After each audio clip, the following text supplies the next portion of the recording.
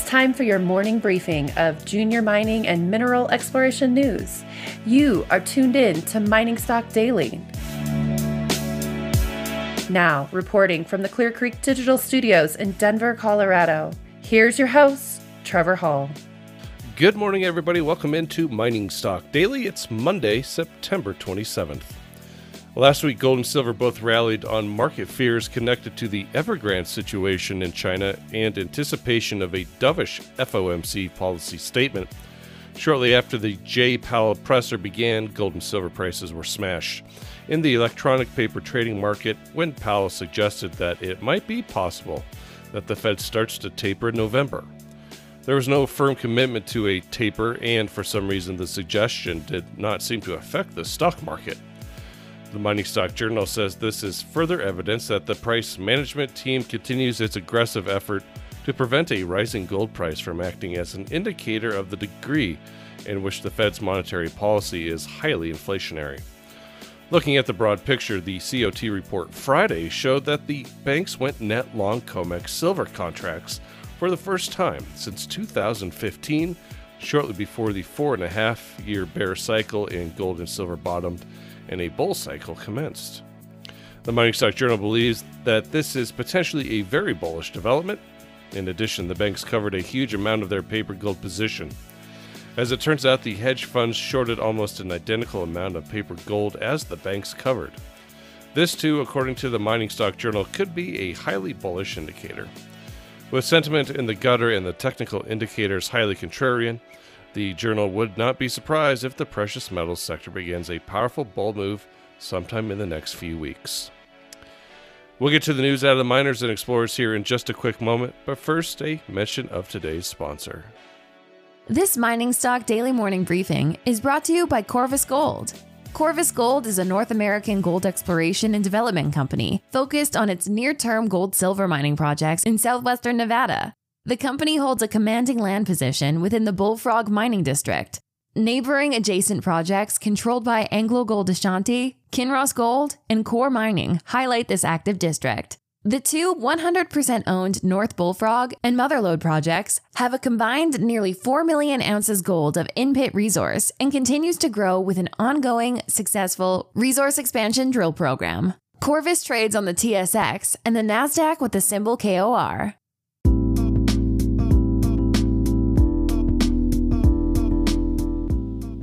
And here's what you need to know this morning. Solaris Resources has reported additional assay results from its recent Warintza East discovery in Ecuador, with two holes that both returned long intervals of copper porphyry mineralization from surface across a significant portion of the undrilled gap in Warintza Central, suggesting potential continuity between the two zones.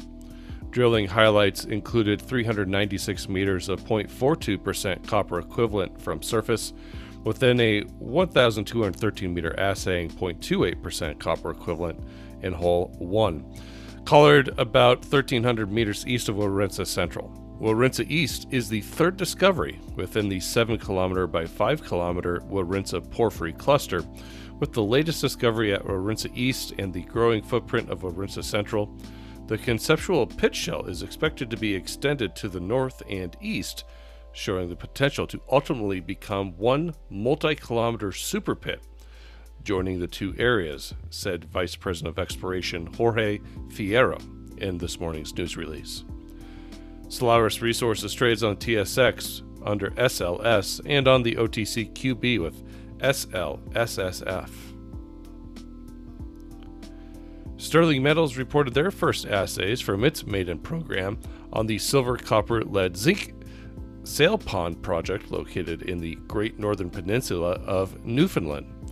The company completed 16 drill holes in its Phase 1 program and from the data gathered launched a Phase 2 program focused on the south zone of the project. The first and only series of assay results the company has received to date from its Phase 2 program pertain to hole 18 and included 73.84 grams per ton silver equivalent over 11.1 meters and 97.5 grams per ton silver equivalent over 10 meters. The company also announced an expansion of its current drilling program from 7,500 to 8,500 meters which will target extensions of visually identified, well-developed polymetallic mineralization present in this same hole. Sterling has now completed 36 drill holes and has 3,110 core samples in total awaiting analysis.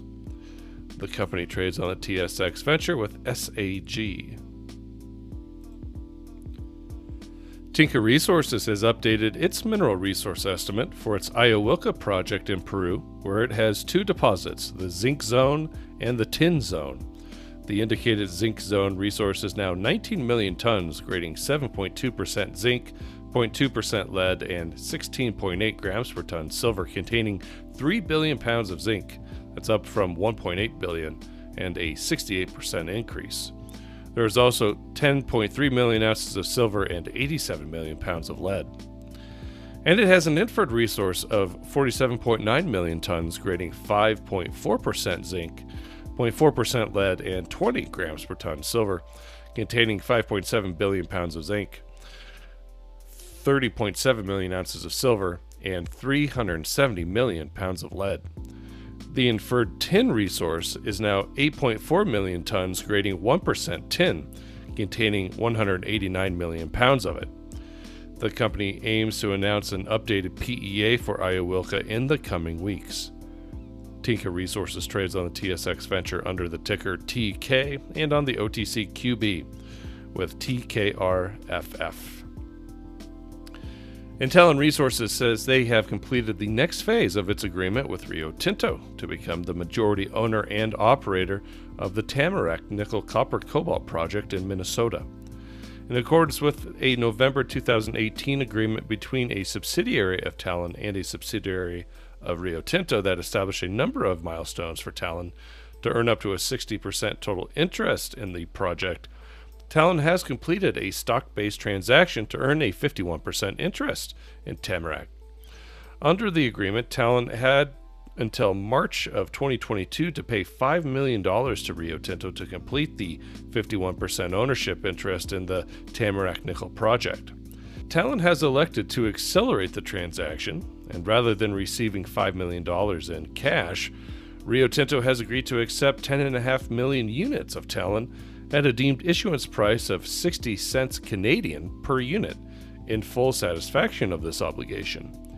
Each unit shall be comprised of one common share of Talon and 1/2 of one purchase warrant. Each warrant will be exercisable to acquire a Talon share for a period of 1 year at an exercise price of 80 cents per share.